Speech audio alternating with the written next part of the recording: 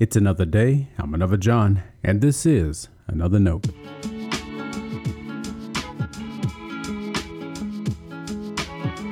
Today's edition of Another Note is titled Marvelous.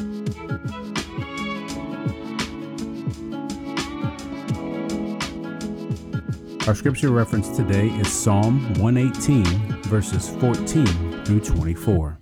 As always, may the Lord add a blessing to the reading and hearing of His holy word.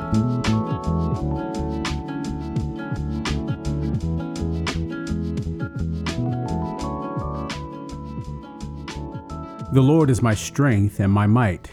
He has become my salvation. There are glad songs of victory in the tents of the righteous. The right hand of the Lord does valiantly. The right hand of the Lord is exalted. The right hand of the Lord does valiantly. I shall not die, but I shall live, and recount the deeds of the Lord. The Lord has punished me severely, but He did not give me over to death. Open to me the gates of righteousness, that I may enter through them and give thanks to the Lord. This is the gate of the Lord. The righteous shall enter through it. I thank you that you have answered me and have become my salvation. The stone that the builders rejected has become the chief cornerstone. This is the Lord's doing. It is marvelous in our eyes. This is the day that the Lord has made. Let us rejoice and be glad in it. This is the word of our Lord. Thanks be to God.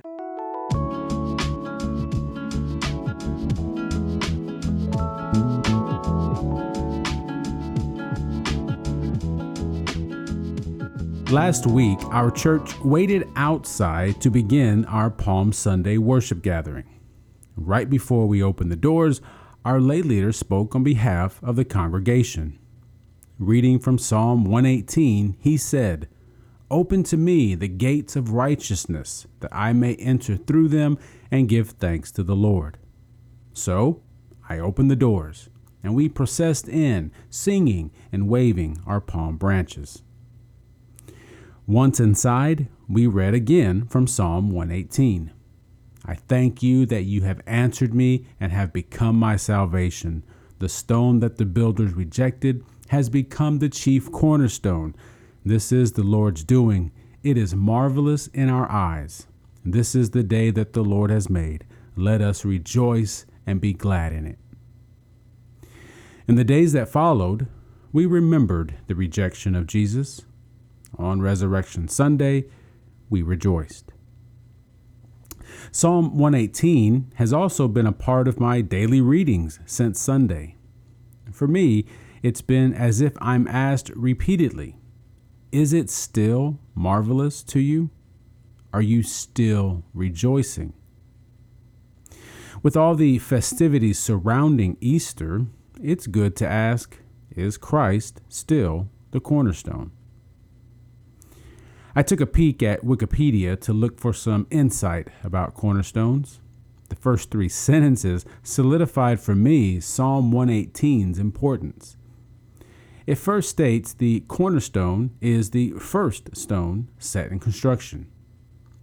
Yes, Colossians tells us Christ is the beginning, the firstborn from the dead. Then we recall that all other stones are set in reference to the cornerstone, that the rest of the building takes its form from the cornerstone, as we do in Christ. Finally, Wikipedia tells us over time a cornerstone became a ceremonial masonry stone. That seemed like a strange opening sentence. I took it as a lesson. This is where we need to be careful. Psalm 118 gives us that great image of the builders rejecting the stone we set as the cornerstone. The builders despised and turned away from it.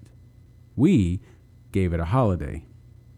If we're not careful, ceremony rules faith. No, we may not despise what we celebrate, at least not intentionally, but if we dilute it beyond recognition, what's the difference? Resurrection is no mere holiday. It's the power of God demonstrated in Christ Jesus.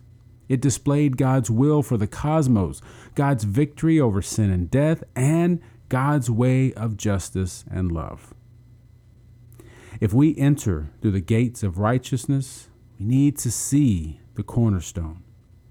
Ceremony takes a back seat.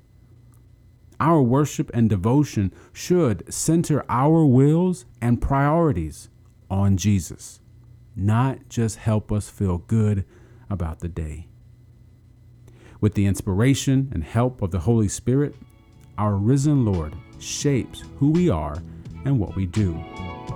God made Jesus our cornerstone. Lord, keep that marvelous in our eyes. Stay blessed. Thanks for always supporting Another Note. This is our daily devotional. I'll keep writing and recording as long as you keep listening and we keep growing. If you ever find Another Note on iTunes or anywhere else podcasts are available, make sure to leave a review so others can join us. And the easiest way to connect with me is online at anotherjohn.com. God be with you.